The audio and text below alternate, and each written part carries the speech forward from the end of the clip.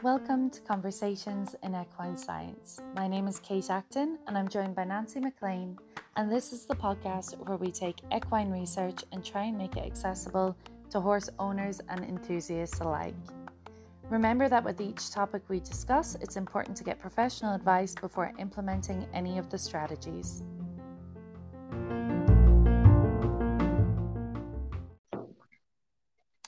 This week, Kate and I are on the third segment on equine stretching and exercises and flexibility.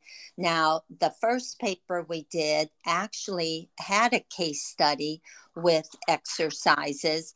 The second paper was on using the goniometer, and now this one is titled Gymnastic Training and Dynamic Mobilization Exercises Improve Stride Quality and Increase Epaxial Muscle Size in Therapy Horses. This is a 2015 paper. It is by De Oliveira et al. And the objective of this paper was to evaluate the efficacy of gymnastic training, which I love in horses, and dynamic mobilization exercises. And they wanted to see the efficacy of the improvement or lack thereof of stride length and epaxial muscle size. And they used therapy horses for their subjects. Now they used 9 crossbred therapy horses.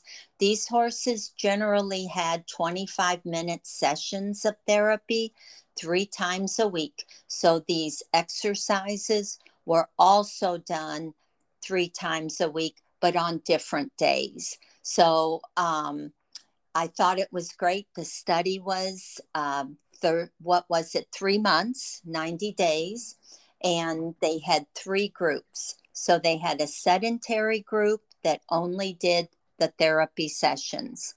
And then they had the dynamic mobilization exercise group. And then they had the dynamic mobilization exercise group with gymnastic training. And the gymnastic training included pelvic tilting, backing, turning in small circles, and walking over a raised rail to strengthen the abdominal and pelvic stabilizer muscles.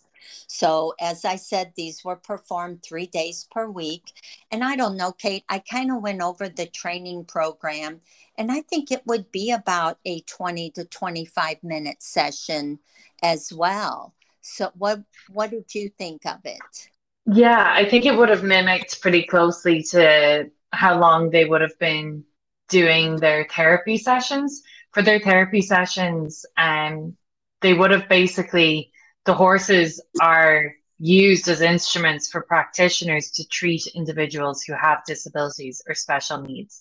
So when we've talked in the past about therapy horses and their use, but this is a rider that's poorly balanced, poorly coordinated, often overweight, all of which is going to increase stress on a therapy horse. And that's why this study was really great that it was done on this cohort, because it's looking at horses that are having to deal with a more difficult load than your trained rider that's on their back.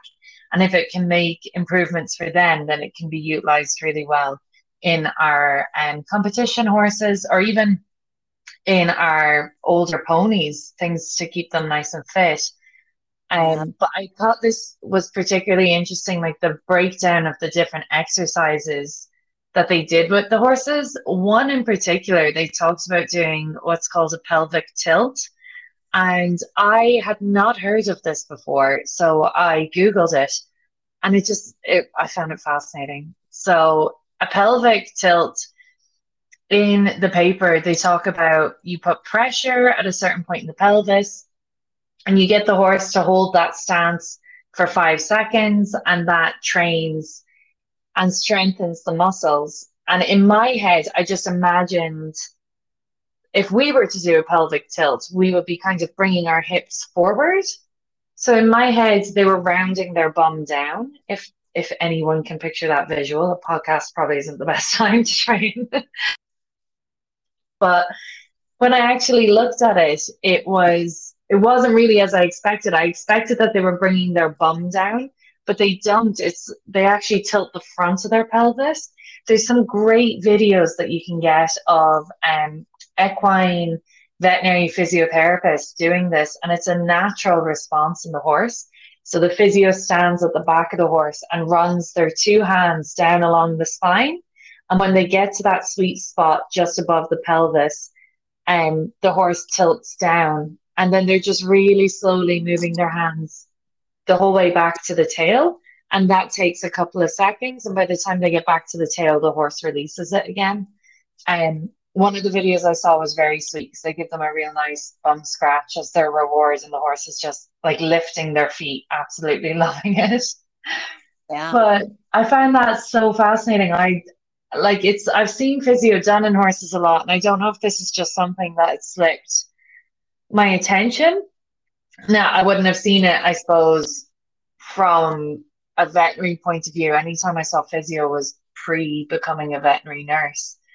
But yeah, I just didn't realize that reflex was specifically there and can be so easily utilized. Like owners can easily do this pelvic tilt and get them to hold that for 5 seconds.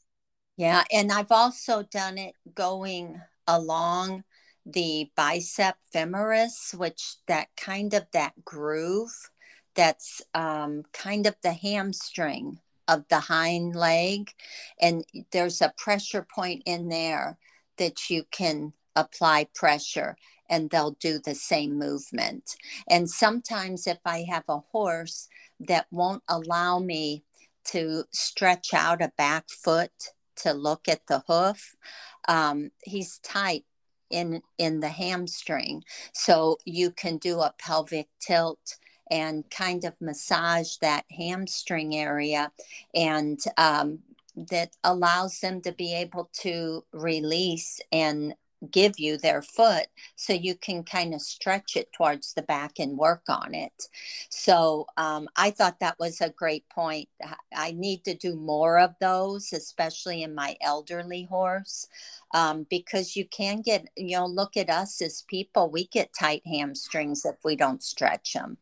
But And they did mention that in this paper that while it wasn't used in their present study, the technique of using massage can be useful for increasing that hind limb protraction. So, massage is very much underrated, even in people. Like if you're going to physio and to do online physio, particularly over the last couple of years, sometimes you just need that muscular release that comes with a massage. You need that to loosen up a tight muscle. The stretching alone isn't enough. We kind of have to mix modalities there. And so I think that's really useful. And it's probably something we could look into a little bit more and look at a paper on equine massage and massage therapies.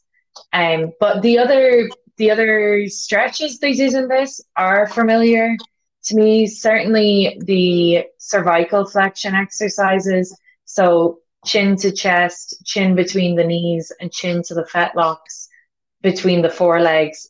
That would have been something that we would have commonly done and baited. So using treats to get the horse to do those stretches. And then what were the other ones, Nancy? Chin to shoulder, chin to flank, and chin to hind fetlock.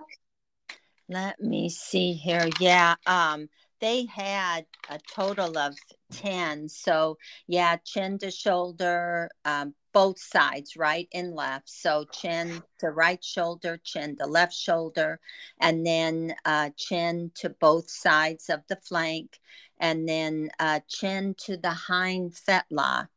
And so the one I was missing was that cervical extension. So you could go out and let their nose and their skull almost flatten to get a good stretch, and then also just go to up. create a nice long Yeah. line, is it, from their Yeah. nose to their tail? Yeah, and remember when we did the dynamic and static stretching, the dynamic was always motion. Hmm. So that cervical extension, you could go out, up, and back out again, and then the horse can relax. And I don't know, I thought this was great that there was improvement in their stride quality, and they assess that stride quality by measuring their stride length and then their tracking distance. So the improvement in the epaxial muscle, that was assessed by ultrasound, and they did the longissimus dorsi and thickness, and then the, what was it, multifidi or multi, I know I'm saying that wrong, multifidus muscle. That's a cross section muscle. So a lot of times in sports therapy, they tell you to do cross fiber massage because it's more effective. So that was the only one that the measurement improved, and it was in centimeters squared because that is such a cross dimensional type muscle. So, and they did get improvements. Now, the longissimus dorsi, they showed no improvement in that. It stayed the same, but it's only because when they were doing the gymnastic obstacles, they were at a walk. So I think probably if you would see a trot, the horse would probably round and engage that muscle more. But this was only done, the gymnastics were only done with walking. And we'll get to that. I kind of jumped ahead, Kate. I was just going to say, I think I've probably confused people because I jumped in. So Yeah, the stretches that we've talked about so far were the dynamic mobilization exercises. So yeah, that was one group of horses. And then another group was the gymnastic group, which we can talk about now. And the pelvic tilt was in the gymnastic group. So yeah, I've yeah, crossed wires there. Apologies. So the stretches we talked about, the cervical stretches, the baited stretches, that was in the dynamic yeah. mobilization exercises. But And then they did the, have that group that did gymnastic exercises. yeah, they did the dynamic mobilization plus the gymnastics. So they were kind of warmed up, like we talked about that first episode with the dynamic stretches. And then they went into the gymnastic part of it, which I think is important to look at. That first they did the baited stretches and then they went on a course. And this is not being ridden. This is just walking the horse with a halter on. And I thought it was very well thought out that they would do the pelvic tilting first, 5 reps, each rep having a 5 second hold. And then they did backing up one time, but 10 steps to back up. And if you think about it, when a horse backs up, that head lowers and they engage that hind end. And that was part of that pelvic stabilization. That's important because, especially as a horse ages, sometimes they're not as strong in their back end.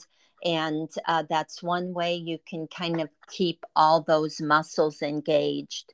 And then they had tight turns, 3 reps to the left, and preferably around a barrel or a cone would work, and then 3 reps to the right. And then the obstacle was 40 centimeters high or 16 inches. And that was 10 minutes of going over an obstacle at a walk. So if you would, So that was just a pole that was raised. yes, yes. And you did equal turning clockwise and counterclockwise to come back to it. So make sure you're not always turning to the left or turning to the right, alternate. And then, if you wanted to engage a little more and you have a healthy horse, you could go ahead and just trot. Do a lead line trot with them, and they'll go over it. And they thought that would possibly engage that LD muscle more, or that longissimus dorsi muscle, which that's the longest muscle in the horse's back. It's a very, very important muscle for stabilization. And they found that it was this combination of the gymnastic exercises. So the gym group did these gymnastic exercises along with the dynamic mobilization exercises. So we had our dynamic stretching, our gymnastic exercises, and this was the group that seen the improvement in stride length that Nancy was talking about. And my favorite finding in this entire paper was that they found 3 times a week was sufficient. Going above 3 times a week made no difference. And I just loved that because I feel like horse owners that are super busy are just going to rejoice at knowing that. I mean, particularly from a human point of view, I've had physio in the past where I've been told, if you do these 7 exercises 3 times a day in 2 weeks, you'll have an improvement. And I remember being like, 7 exercises 3 times a day? Like, I don't have time for that. Yeah. And it becomes overwhelming. And then you almost do no exercises because of it. So I Yeah. loved that it was just 3 days a week, and you can include this as a part of your warm up routine before you go out and do your hack or you do your schooling or whatever training or riding you do with your horse. It doesn't have to be 25 minutes of work. You can shorten this down and include it just 3 times a week and see a benefit. Yeah, and the thing is that multifidus muscle, they really saw a significant increase in that. And that's the muscle that kind of fills in for each and every vertebrae. So it's very important in stabilization of the vertebra in the horse. So, just the fact you can do that 3 days a week. I even wrote out a kind of a fitness schedule for my 26-year-old, because in the heat we've been having here in the States, this is something she could do 3 days a week, and it would not involve really high respirations or anything that may overheat her. And I thought, this is not only good for therapy horses, but this is something I might use in my senior horses to help them stay flexible and have good muscle health. Yeah, what stood out to me was the fact that they used a cohort that carry unbalanced in their core and they're, uncoordinated to a degree when they're on their back and potentially overweight as well, which Nancy and I have a past episode, oh gosh, I think it's at least 2 years ago now, about rider weight. Yeah, Um, because there are issues when it comes to that. So that is a consideration, obviously. But what I thought this was really applicable to is anyone who's using their horses for novice riders. So in riding schools where you've got riders that are learning that core strength, and obviously there needs to be an aside where they do some kind of yoga or Pilates really complements horse riding quite well. Or Nancy and I have talked about like strength training, cardio, lots of things for being a healthy human to get up on the horse's back. But in those early years, you're really just learning, and you often see novices almost like a sack of potatoes on the horse's back, like it's very hard to get your brain to kind of process all the things that are happening at once. So I thought this was really applicable. Really, it could be something that's implemented with all riding school ponies that they do this 3 times a week. you're right, Kate. I didn't think about that. But, they said there's people tend to have a lack of alternative types of exercise. And, the overweight, poorly balanced, poorly coordinated riders increase that stress on a horse's back, and then that goes all the way down the shoulder into the hooves. And I've done hoof trimming on some therapy horses, and their hooves get out of balance as well from the rider being and unbalanced. So it's wonderful that they came up with this alternative types of exercise that isn't really riding the horse into the ground. It's doing these nice and easy exercises that will improve the muscle strength and the muscle flexibility.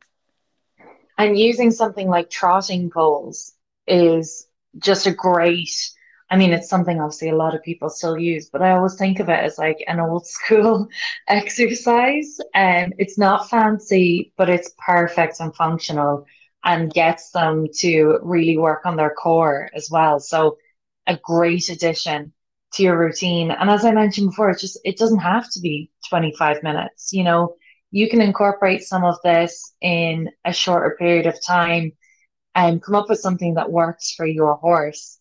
Definitely Absolutely. the dynamic stretching and some of the gymnastic movements would would be great as a starter to move into including this. What would you say, Nancy? What would you kind of highlight? I really like the gymnastic work, and I like the fact that they did this from the ground, because I think sometimes you know we tend to want to ride all the time, and we don't want to do too much from the ground with our horses, and this gives an alternative that we're not on their back, um, kind of inhibiting some of their more natural movement. And then, so I'm kind of favorited the gymnastic exercise, but I've always loved cavaletti poles and doing that type of work, pick up sticks in an arena where you have all these ground poles and you have to go over each of them, even though they might not be in any order. And anything that kind of helps the horse with picking up their feet and using their brain as well. I'm really a fan of those types of exercises. Yeah, I think it is just about incorporating the things that we used to do for years Yeah. and just So, not kind of running away with new novelties and new ideas because it's great when we've got evidence-based practice to move forward and be like, okay, we can actually do this better. But I love when it goes back to basics equally and we yeah, can incorporate these little changes that are achievable. I do think 3 times a week is achievable. There might be some people listening that are shaking their heads at that they don't have time.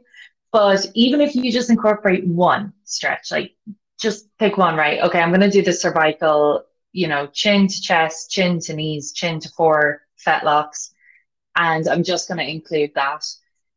Then after a couple of weeks, once you feel like you've really got that down, you're going to add in another exercise. Once you've got that down, you'll add in another one. And eventually, over time, you will fit this into your routine. Because I do really feel like 3 days a week is achievable, which I know I've already said. But it, if you do just one at a time, you're still making an improvement. So once you've got a number of them included, you're going to see an impact. But doing one is better than doing nothing. So sometimes it's just taking that first step to start incorporating something new into your routine. I think that's a good point, Kate. And how often maybe we won't ride because the weather's bad? You could do some of these in a barn Mm-hmm. and at night if your horses are in, or bring them in, and you don't have to be out riding to do these. This is a good winter routine as well for when the ground might be too slick or not ideal for riding. So is this open access? This paper was It actually picked is, I by believe. Kate. Oh, good, because I'll put the link I'll on. double check that, but I'm pretty sure it was open access. Yeah, very good. Anybody can read this and make their own plan, make their own schedule, and use it for whenever you want to use it, whether it's off riding days or before riding or after riding. So I really enjoyed it, Kate. Thanks for picking it out. No, it's no problem. I've really enjoyed this stretching series. Yeah. The only thing I wanted to add to this actually is in incorporating any of these stretches or routines, and this this really sounds like kind of caveat added in, but genuinely, if your horse isn't fit and healthy, don't try and do this. Like, I can't stress enough the damage you can do with stretching if a horse is injured. You need to follow veterinary and veterinary physiotherapy advice. So if you're noticing a problem in your horse, don't just add these in. Even if you think the problem is they don't have enough core stability, and we've said this will help it, please don't do it without getting some advice, because you never know what other underlying problem is going on there, and we can do more damage than good if we use it inappropriately. Great point, Kate. That's a good point to end on, is always check with your veterinarian or your veterinary physio before you begin any type of treatment plan or fitness plan. And I might have a look actually, Nancy, now to see what massage research is out there, and we could probably do an episode on that at some point. Okay. And thank you again to the listeners that listen and to the listeners that request research, because this was off the back of a request 3 weeks ago. So it's been really, really interesting. I've actually learned a lot through it. So keep those coming in if you do have any areas you'd like us to look into. Otherwise, Nancy and I will just go free rein with it, and we'll continue to come up with what interests us and what we think you might like to hear. But this has been a great one. Yep. Thanks so much. And I think it was Michaela that started the whole process. So thank you, Michaela. And we'll be back next week with another episode. Brilliant. Thanks, Nancy. Take care. Thank you. Bye-bye.